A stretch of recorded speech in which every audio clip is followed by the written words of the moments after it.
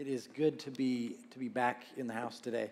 I love this church. I love your pastors. Like they really are good friends of mine. So I would actually come visit them even if I wasn't connected to Hope City, just because Jason and I have been friends for a long time. And you guys have probably heard his brother come in and speak before. He and Jerry and I are really good friends. But you guys have just incredible, like Jason has always been this, he's younger than me, but he's always kind of been this old man that we love. It's just always kind of been this, and then Andrew, ever since I've known her, it's just always been this spark plug, and just anytime, it's impossible to not be happy after you talk with Andrea. She's just so full of life and just so loving and life-giving, so love them. And I love you guys. Here, let me tell you a little bit about, so the connection that you have with me is this. As Andrea said before, if you give to the Imagine campaign or the One More Matters, I love your church, and I actually tell stories about your church wherever I go in other circles, and just talk about how there's this generous church in Louisville, Kentucky that my friend pastors, and it's super awesome because it's not like any other church. It's like you guys, generosity is in your DNA. So when you guys, there's not these pockets of, okay, we'll give to this and give to that. I need to designate where I'm giving. Like you give and they send it out, and it doesn't just stay right here. It's really refreshing. Like when you get to, and I love that about Jason too. Is he's just excited about, hey, because you guys are partners. I mean, it's what I do in Southeast Asia. You guys are an extension of that. So it's really like Hope City, Myanmar, Hope City, Thailand. Like you guys are a part of the churches that we plant, the orphanage that we run, the everything that we do, the child sponsorships, and some of the things that I'll talk about today. Like you guys are part of that, and you have been a part of that since I moved out, and what I thought was going to be a short-term deal has turned into this, like I'm there until God says, all right, it's time for something else. But you guys have been patient with me along the way, and it's as the ministry has evolved, your partnership has just always been there, just been super encouraging, and I just want to say thanks for that, because what you do is making a big difference. So let me tell you a little bit about what I'm doing and where I'm at, and I just want to share a couple stories with you. I don't know, I'm careful to ever call myself a preacher or a teacher, because in some circles I guess I am, in other circles I'm not. Your pastor is an amazing preacher. I always love hearing Jason speak, but I'm not in that same realm. That's okay. I try to stay in my lane. So I guess if I had to categorize like what I am and what I do, it's more I'm just a hope dealer. Like I just want to give people hope and show them the love of Christ in a context, in a part of the world where they just really don't know many Christians or know of Christians. And a lot of times I'm the first introduction to those people, so I gotta have my A game on during those moments. So let me tell you a little about where I'm at. I live in Southeast Asia. You'll see like this is the part of the world where I live, Thailand and Myanmar. It's an area of the world that is predominantly Buddhist, and if you draw a circle right around this area of the world, there's more people inside of that circle than outside of that circle. So the majority of the world's population lives in this area: China, India, Indonesia, Philippines, and then these, Japan, and then this Southeast Asian countries that where I predominantly serve. And you can kind of see it in relation to where you are. It's quite far, so it's as far away from home that I could be. But thank God for Skype and FaceTime and things like that, so I get to keep in touch with my siblings and my parents. Otherwise, I don't know how long I would have been able to endure. But this is a part of the world that's extremely unreached. So 90% of all the unreached people on the planet who do not know Christ, have never heard the name of Jesus Christ, they live in this part of the world.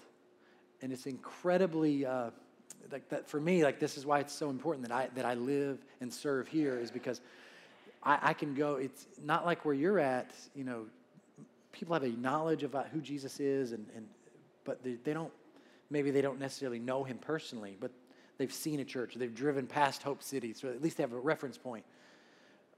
But when I'm there, you even, you say that they know about Christmas. but they don't know what Christmas really is. And so for us, like it's opportunities like that, and it's every day in, day out relationship. This is how we do outreach. You can kind of see just in reference that we call this the 1040 window. There's a map that shows just where exactly this band and I live. So it extends from West Africa, the northern West Africa, to Japan, and this is just this 1040 window. And crazy statistic is this is less than. So this is where 90% of all the unreached people in the world live, right? Where we just said that. But less than 5% of all missionaries, missions givings, and missions efforts, and missionaries, like the focus goes to that area of the world. But your church is a church that gets it and says, hey, this is so unreached. Like, why don't we do something about it? So you guys have been involved for the last 8 years of training young church planters, developing church plants, sending out church planters to areas and villages that do not know Christ. So I'm going to share really quickly one of our ministry centers that, like, we've been mobile for the last 10 years in Myanmar. So even before I got there, there was this little church plant that I got involved with. And it's a really cool story, but for the last 10 years, like they've had to move 8 times in the last 10 years. So typically every 12 to 18 months, the landlord says, okay, I can't rent to you anymore, find something else. So it's been on our heart, like we really feel like we want to plant a church, like have land, build a property, but we haven't been able to do that. But it wasn't until, because one, Christianity has been illegal in Myanmar for decades. For the last 60 years, it's been a persecuted religion. But it wasn't until just this past 2 years where they've started to open up to democracy and really loosened up on their freedom of religion laws. Wow. So this is actually show a couple pictures. This is our ministry center building. This is kind of one of the early phases of the building. You move forward, you'll kind of see like guys in the church that have been working on it, adding the brick. We show the exterior. You can kind of see this is from the street level, so it's going to be 3 levels. Super cool. And then one last picture. So this is our dream center. So this isn't just a church. What we do in here is we have our Emerge Institute where we train church planters. We have an orphanage, the New Life Children's Homes. We have 15 boys that we've taken in. I've shared about that in my past visits of some of the children that we've taken in that have been abandoned. They have a home now, so they're going to be on one of the levels is just the boys' home. So we give them education, opportunity they would otherwise not have. And then we have our main church campus that's kind of like the mother church that's birthed these 10 other churches in these surrounding villages. Like this is, for us, like it's a dream come true. Wow. Super, super cool. Super, like you guys have blessed us helping do the work there, helping with the funds to build this. So you guys have a huge part in what we're doing there. And I want to say thanks for that because this is kind of part of your story as well. So as you guys have wanted to build and expand, I'm really believing like God's going to do that just because you've helped others do it first before you did. So I'm believing that like that's going to happen because God's big and God can do it because he knows what he wants to do through you in this city and in this community. So let me read a scripture and then pray for you guys and kind of get into it. I'm not going to do so much preaching today as I am just going to tell you some stories of what God's doing and what's going on and people that you've been helping that you have no idea or will never meet, but you're a big part of their story. 1 Corinthians 10:31. So whether you eat, drink, or whatever you do it all for the glory of God. And this is something that I have tried to live my life. I don't do it fantastically every day, but it's something that I try to remind myself, God, today, let me do whatever it is I'm doing. Let me do it with just all my might to your glory. Ecclesiastes 9:10 says, whatever your hand finds to do or whatever you put your hand to, do it with all your might.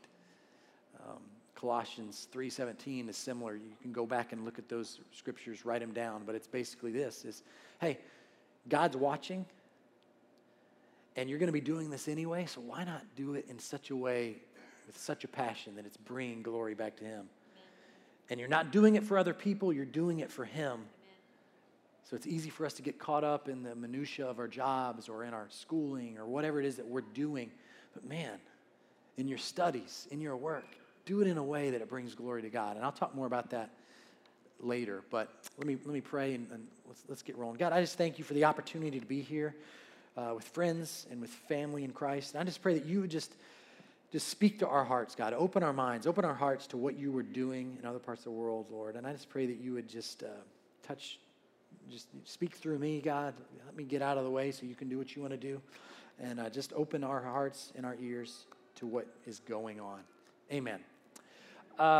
So I said Myanmar is a country that's been closed off to the rest of the world. So for the 60 years, this country has been kind of like North Korea, just this hermit country that no one really knew what was going in there, going on in there, because they didn't want any help from anybody else.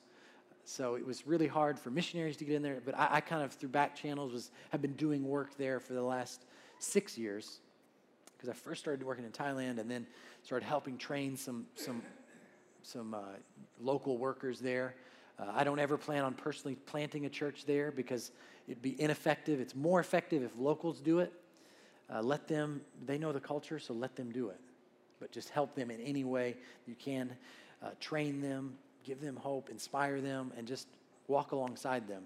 So let me tell you a story, and I've mentioned her before, but Kim Boy is a young lady. She is a hero of mine because I've shared this story in the past. Like when she was 17, she went into this just poor community and wanted to plant a church, and she did.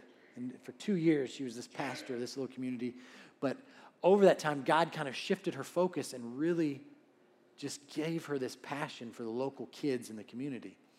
So Kim Boy started a Sidewalk Sunday School program. This is Kim Boy. You may recognize her picture. The community that she serves it's very poor, as I said. So the houses are kind of built on stilts, and you can kind of see they're above cesspools, like sewage areas. This is where people live. Their backyards are garbage dumps. Like it's an area that even like the Christians in Myanmar don't even really want to go to. That you can see, like kids are fishing in the sewage runoffs to get food for the day. Like they're finding the little, minnows and small bait fish, and this is their life. But she went in, started started teaching kids in the street about Jesus. And she started our first site, and I think, and that's not even her in the green. Like that's a person that she's trained. That's a teacher that she's raised up. So she says, I want to get as many of these kids to know about Christ, and I want to teach them and train them so they can be Sidewalk Sunday School teachers.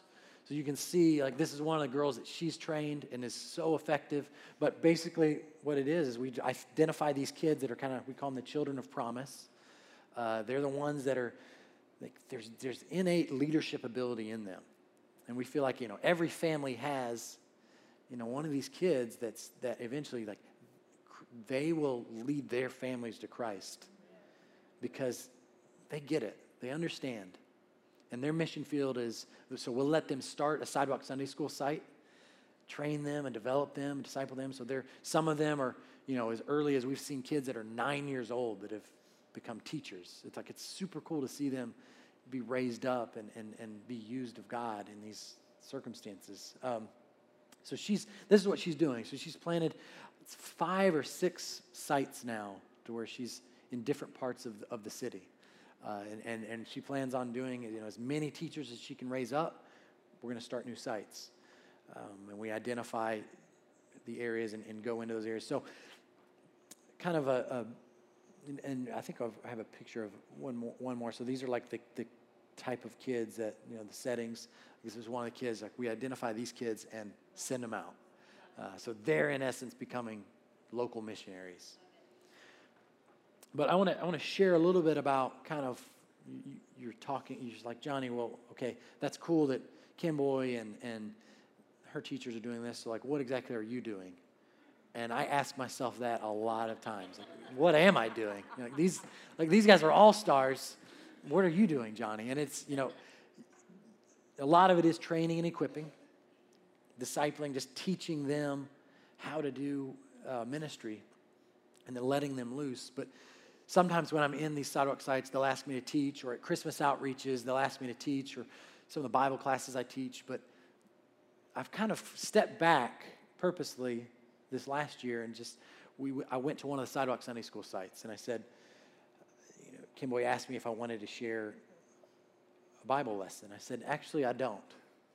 I want you to do the work that you're called to, but let me serve in another way. So I went. It's almost a year now. It kind of had this epiphany moment of, God, how can I be more effective? How can I be used in a way that I'm not normally being used? And one of the things I do, I like to take photographs. How many of you have Instagram or Facebook and kind of shared photos before? Like for me, I kind of challenged myself last year. All right, I have these social media platforms, but I never use them.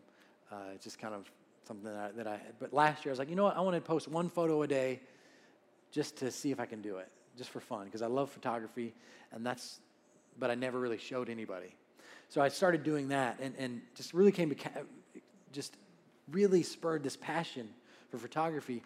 So I was like, okay, I was at a Sidewalk Sunday School site, and I said, I don't want to teach, but let's do this. Do the kids ever have school photos, school portraits? She was like, no, they don't do that here. So in the local school in Myanmar, they don't do school portraits. So how many of you have kids? Okay, how many of you have had your kid got their school portrait this year?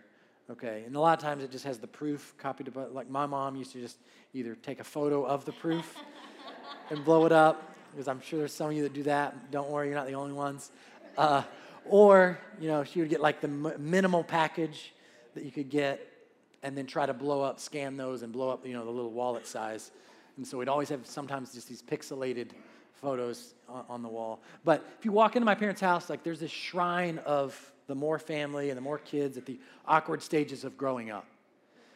And some of you, I venture to say, you have that in your homes. For these kids, though, there's not. And it's not like they don't have cameras in the country. They do. They have cell phones. There's always, selfies being taken, because the technology is so cheap now that it's anywhere you go in the world, they have it. But they don't necessarily have time or the luxury to be nostalgic and like get things printed off, because closest printer is a far away into the closest town. So I thought, let's just do a school photo, like a portrait day for the kids that attend the Sidewalk Sunday School service. So I got my flashes set up and had an actual like photo booth, a proper photo booth, and was began taking photos. When I took a first photo, like some of the kids are just mesmerized. They're like, what's in the back of your screen? How did you do that? So I started lining up the kids, and they got in line. They would take their portraits. And the first couple were kind of awkward. You can kind of see the first two. It's just, they didn't know what to do with their hands.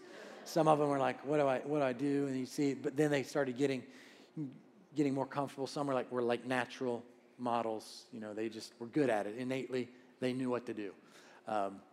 But as I'm doing this and the kids are lining up, I noticed there was another group of kids beyond the 50 that attended this Sidewalk Sunday School class. They're just kind of watching from the outside looking in. So I asked Kimboy, the teacher, I said, Kimboy, why are they not getting in line? And she said, they're Buddhist. Their families are Buddhist. Their parents don't let them associate with us. And she's been doing this for 2 years in this community, and up until that point, like these families wouldn't let their kids go to this weekly gathering.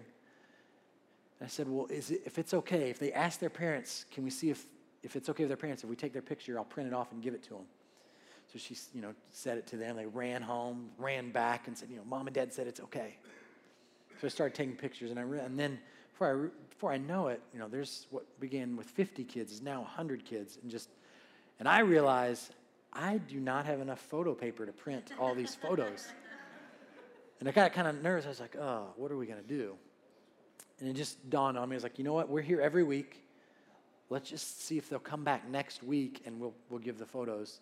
So I told Kimboy to ask the parents, all the parents. And at this point, like you can kind of see, now some of the parents wanted to get their photos with it. So this is a big sister, their little sister. This is one of the mothers wanted to get a photo with her son. And then we got a grandma. This was actually at a Christmas outreach. I went back at Christmas and did it again for families. And it was unreal, the response. But what I did was I said, okay, If you come back, tell the parents if they come back next week, if their kids come back, we do a snack every week, so they're going to get fed. And then we're going to give, we'll share some stories. And then we are going to give you pictures. So sure enough, the next week, some of the kids were sad they didn't get it that day. But for the first time in 2 years, kids came back that weren't allowed to go. But it was just a simple act of kindness of saying, hey, there's no strings attached. You don't even have to stay for the teaching if you don't want to. But we're here, we're your neighbors, and we love you. And we just want to give you this gift. And we did it again at Christmas. So more people came out because they heard about the kids that were getting their portraits taken. And we did family photo days. And this was, these are some of the kids that were able to. But it kind of dawned on me, you know what? In 7 years up to this point of doing ministry, this was the first time that we were able to really get into the neighborhood and just make an impact just by giving. Awesome. And I think we trivialize like outreach as having this strategy and having this plan in place, but outreach is not something that you do, okay? If you remember anything from today, outreach is not something that you do, it's something that you live. Outreach, it's who you are. It's supposed to be an overflow of who we are in Christ. But I think so many times we get so caught up in like where we are and the busyness of life that we forget to look out. Wow. Jesus said to his disciples, he said, look up, for the fields are ripe, they're ready. But they were so caught up in like, okay, what are we doing here today? What's the plan, Jesus? And Jesus said, look up. Yeah. Look around you. The fields, they're ripe, they're ready. And you guys, there is just this community all around you. You may not even live here. Some of you may be in Shepherdsville. I've driven through there. Like it's ready. But you need to stay in your lane and connect where you are. And figure out what is that passion? What are those things in me that just come alive when I do them? Okay, how can I use them for the kingdom? So what started with just some pictures in a village in Cambodia spread to, I was in India last year and was just doing a teaching and a training and asked the pastor of that church, hey, I noticed your neighborhood here. It seems like a cool place. Can I go and just walk around the neighborhood and take pictures of the people if they want to have their portraits? He was like, well, okay. It was kind of odd to him that I would want to go outside the church doors and do this because there was a conference happening in church, so why don't they come here? Well, if they don't know Jesus, it'd be like me saying, hey, we have this awesome conference about my friend named Harry. I want to tell you all about my friend named Harry. Like they don't. Who's Harry to them? They don't know. For those that have never heard the name of Jesus Christ, we might as well be Harry, Zerubbabel, or what other name you want to give it, because they don't know. And for them, you might be the only extension of Christ to them. I think I have a couple pictures of it's just some opportunities of this is a lady that lived literally a block from the church and was able just to kind of make a connection with her and associate. This is, we're doing this and we're from this area. This is a little school in a rural village in Cambodia that we did school portraits for. And then there was a medical outreach, and everybody that was waiting on to get medical attention were getting a portrait of their family or their kids. But it was just a simple act of, hey, we're connected, we're your neighbors, let us serve. So we were doing a local outreach. It was almost like outreach inception, There was outreach within an outreach within an outreach.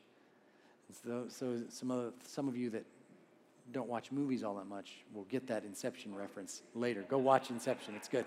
But I say that to say this: I think we complicate things too much. We try to say we need a status, or we need a title, or we need this or that to reach our communities. Or we'll let the missionaries go do it. Guys, before I moved to Asia, I was a youth pastor, but before I was a youth pastor, I was a janitor. And I remember when I was cleaning and sweeping classrooms, it was always this. I remember praying and just talking to God. God, just give me opportunities. But I remember feeling like the Lord saying, start where you're at. And I remember, the first couple weeks getting complaints about like how dirty the classrooms still were. And it was like, okay, all right, God, I'm not honoring you in this.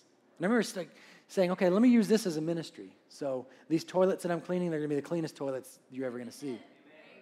Or these pencil shavings that I'm vacuuming, there's not going to be one speck. And it was through like that certain opportunities happened. I remember talking with a teacher. She was like, for some reason, just started opening up to me about her life. But it started with, Johnny, I want to say thanks. My classroom is so clean.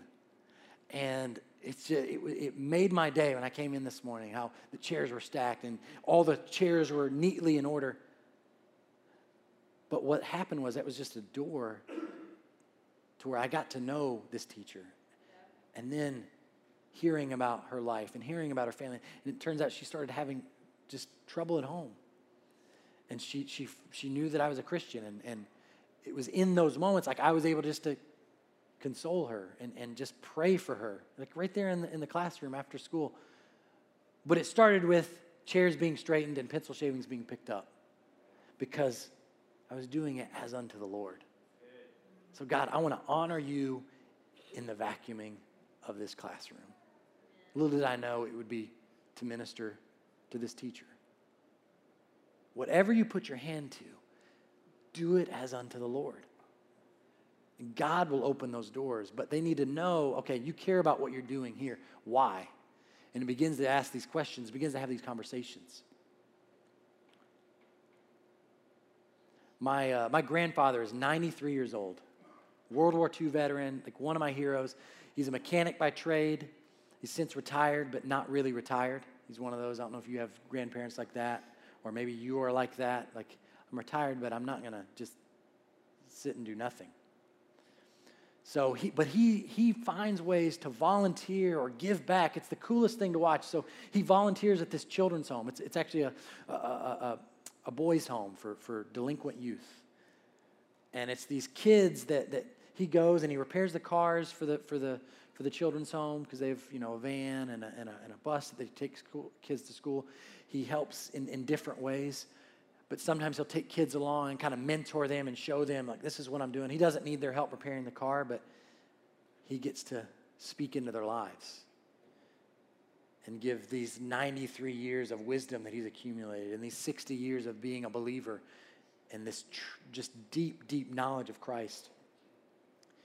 He's getting to share that with these kids as he works on changing a belt on an old Ford pickup. But for him, like, this is how he's giving back. This is how he's sharing Christ's love. My dad, is a minister. He's a pastor. He's been in ministry for over 40 years. But ministry is just, it's who he is. It's what he does. But it's not just like a platform. My dad, to relieve stress, he mows the lawn. Like, that's what he loves to do. So he's since started mowing the neighbor's lawn. He noticed that the neighbor next door was overgrown. And he just, was done mowing his lawn. He didn't ask permission. He just did it. I guess, it's better to get forgiveness than permission. But it's in moments like that, and I'm sure a lot of people are going to be like, oh, you don't need forgiveness to mow my lawn. Send him over to Louisville. I could use some help. But it's in that, like, finding that it's just this simple act of kindness that you don't know that neighborhood that's on the corner, that there's always that house in the neighborhood, and yours might be that house, I don't know. But there's always that house where the yard is a little bit unkept. And I've seen this, and I've actually, been in a car, with my mom saying, I wish they'd mow their lawn. It's bringing down the property value. You don't know. I'm sure, that family wasn't thinking, you know what I'm going to do? Not mow my lawn for 2 months. just 'cause. There's probably something else going on there. It might be a single mother who is just struggling to get her kids fed and out to school on time. And the last thing she needs to think about is mowing her lawn. But it's through that, like my dad's able to have conversations with the neighbors, and they come over and say, thank you so much. You didn't have to do that. And for him, it's like, you know what? It's just, our lawns connect anyways. It was just an extra 10 feet. Why not? But it's through that he's able to build a relationship with this neighbor. And to find out like what's going on in their life and minister to them in a real way. But it was just an act of kindness of opening the door. And I don't know what that is for you. And you may have this playing through your head right now, like, oh, I could do this. I already know this. For me, it was, like, I like to take pictures. And I love ministering to these kids. But man, these kids are special. I imagine that their parents think of them even more special. And they do. Just because they're not, American doesn't mean they're like, we as Americans don't have the market cornered on loving our kids. Right. There's a story of this lady, and I'll close here in just a second. There's a lady named Shreyhang in Cambodia. I was in Cambodia helping out a ministry that I work with from time to time. And they do a weekly feeding program. Every Sunday, there's this orphanage, and they operate a feeding program. So they open their doors to the community and allow kids to come in, and they feed them once a week. And for some of the kids, that's the only protein that they'll eat all week. It's just the only meat that they'll get. Because normally it's just a little bit of vegetables and rice. That's what their diet is. So I was there just kind of hanging out, and they do a Sunday school lesson, and then they send the kids out. But there's this mother who's watching her, because it's mostly kids and then the staff. But it was this woman that she wasn't staff. It was her first time there, but she's watching. I see her just locked in on these two kids. And she's just smiling from ear to ear. And just watching them eat. And I see her, we gave her food too, and she's just kind of eating, but I see her set some aside in a little handkerchief to save for later. And I'm just engaged watching her, and I see that that's her kids that she's watching, obviously. And I ask, the person that I'm with that runs this ministry, I said, tell me your story. He's like, I don't know. It's her first time here. So come to find out, I start talking with her, and she tells me that this is her first time, and her kids have been coming every week, but she wanted to see who these people were and why they were here doing this. And when she came through the doors, she just noticed how loving everyone was. And she says, it's the first time I've been able to smile in a while. It's because my husband left us 2 years ago, and she works 3 jobs just to try to feed her kids. She says, this is the best meal that they eat all week. I just wanted to see what was going on. And I just saw her, and I said, her name's Shreyhang. And I said, Shreyhang, you have such a beautiful smile and a beautiful family. Have you ever had a picture taken with your family? She said, no, we can't afford to do that. And I said, well, is it okay if I do that? I just want to give you this gift. This is Shreyhang and her kids. This is her first family photo. And I said, if you come back next week, I don't have my printer here with me today because I wasn't doing portraits, but I'll print these out and get them. So I went and actually got a blown up version of this picture, pull it out of my bag, and I give it to Shreyhang.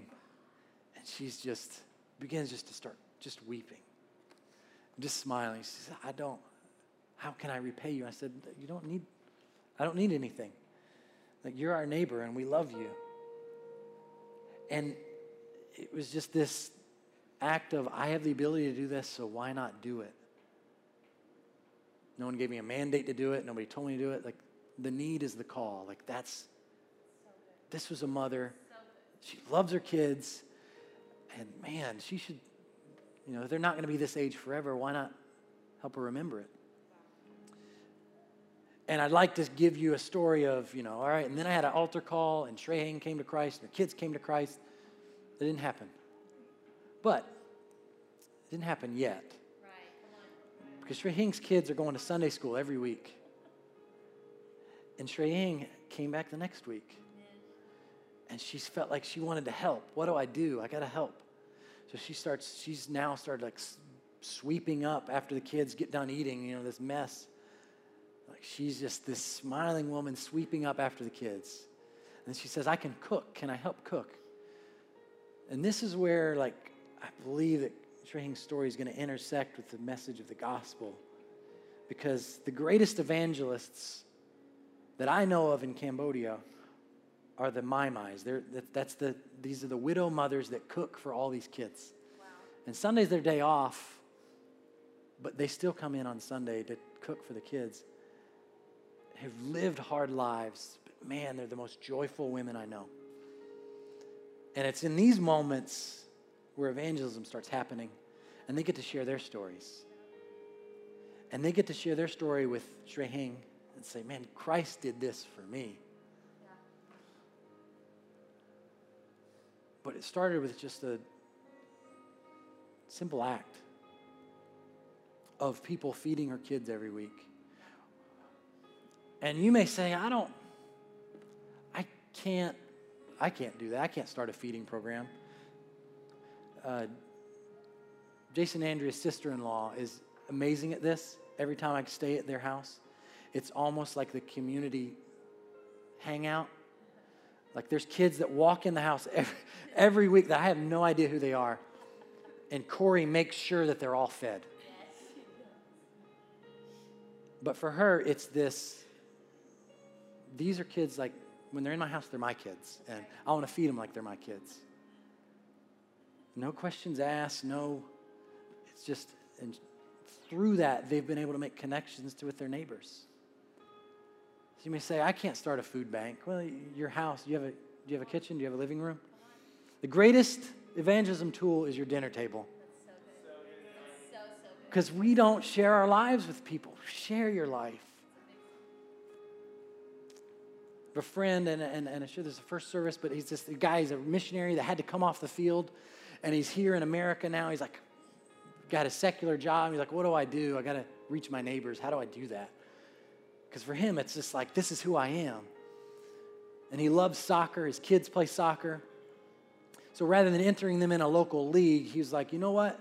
Let's start a soccer team. And 2 blocks from where I live is just this trailer park where he's just been trying to get to know the neighbors. And a lot of them are Latino families. And he said, you know what? A lot of the kids aren't able to pay the dues for the soccer. For the soccer league. So he said, you know what, we're going to start our own little team here. And so we went to the neighbors and said, I'm a soccer coach and I'd like to start a team. Would you? And from there, he's gotten entry into this community that none of the local churches are trying to reach, none of the other ministries. It's just this guy that coaches soccer. I want to leave you with this. Like you say, oh, I can't do this. I don't have the ability. I don't have any skills. Like, do you know how to smile? Do you know how to be kind to the neighbor in your cubicle at work? Do you know how to, maybe you're a t-ball coach, like those families, you are locked in to those families. Like you have authority in those families. But here's the deal, here's the secret. We all have authority to do this. Yes. We all have the right and the mandate to do it. Before Jesus ascended into heaven and gave this great commission, like our marching orders as Christians, this is what he said. He said, all power and authority is given to me. To me, Jesus. And then he says, so go and make disciples of all nations. We're like, wait, Jesus, what? You said all authority was given to you. He said, yeah. But through me, it's in you. And we forget that part. Like it is, if we make ourselves available, it's God doing the work. We just have to realize that our lane is where we're at. We don't need to veer off that I feel like I need to do mission work. So I'm going to get on the first plane to Cambodia. If you can't minister where you're at, you're no good to me over there, okay? Right. Like, I'm being real. Like, start here.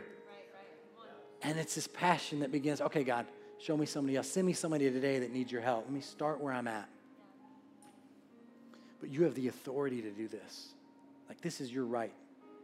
You are called to do this.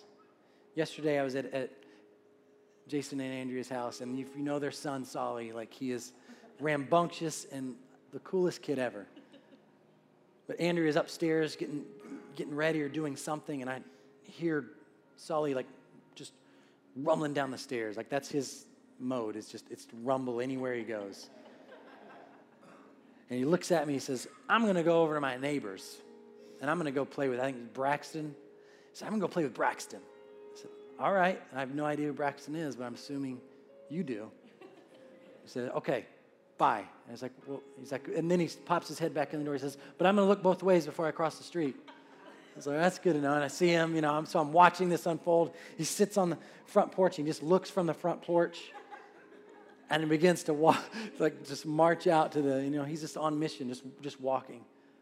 And then I poke my head out the door. I was like, Solly, make sure when you get to the road, look both ways too. He looks back, thumbs up, and then looks, and then goes, and he's just marching to the door. And I'm just watching because it's just, everything he does is just humorous to me. And I see him just knock on the door and looks in the window and nobody's answering. And then he just opens the door and walks in the house. And then I see Andrea come down and she's like, where's Solly? I was like, he's at the neighbors. She's like, he was supposed to wait on me to go. I told him we were going. But for him, like, he was already given permission. He was already given authority, and he was like, all right, I have permission to do this. I'm going. Wow. Yes. A lot of us are kind of waiting on the Father to say, okay, God, come go with me. He said, go. Yes, amen. I have already given you the authority to go. That is like what you're supposed to do. I think we just feel like, all right, any day now, God. So I pray and I hope that you examine yourself. And God, what are those passions that you put in me? What are those things that keep me up at night? I pray that God gives you creativity to do them. Like, I don't know what it is that is going to reach your area because that's your area. Like, that's your neighborhood. It took me, 7 years to figure out that printing off photos for kids was going to open all these doors of ministry. You may have had something on your heart for a while now, and you're just waiting for the nudge. Well, guess what? Here's your nudge. Like, be the hands and feet of Christ to a lost and hurting community that's all around you. Whether therefore you eat, drink, or whatever it is that you do it as unto God. So these just our daily commutes, let's do them with purpose. Let's look at ways that we can be excellent in all that we do, because when we become excellent in our day-to-day, people begin to wonder and examine, like, why is he so different? I'd love to stay connected with you guys. You can keep up with me on different social media platforms or whatever. I think we'll leave the information up. But I'd love to pray for you guys and then just hand it off to the team. I've gone a little over. I apologize. But just remember, like, you were made for this. We want to have these grand stories of God working. Maybe your grand story starts with your family. Like, some of you need to be evangelists to your extended family. And just do things with excellence. At Memorial Day barbecue, you need to make the best ribs possible. You need to clean up better than anybody else and not complain about it. Start here.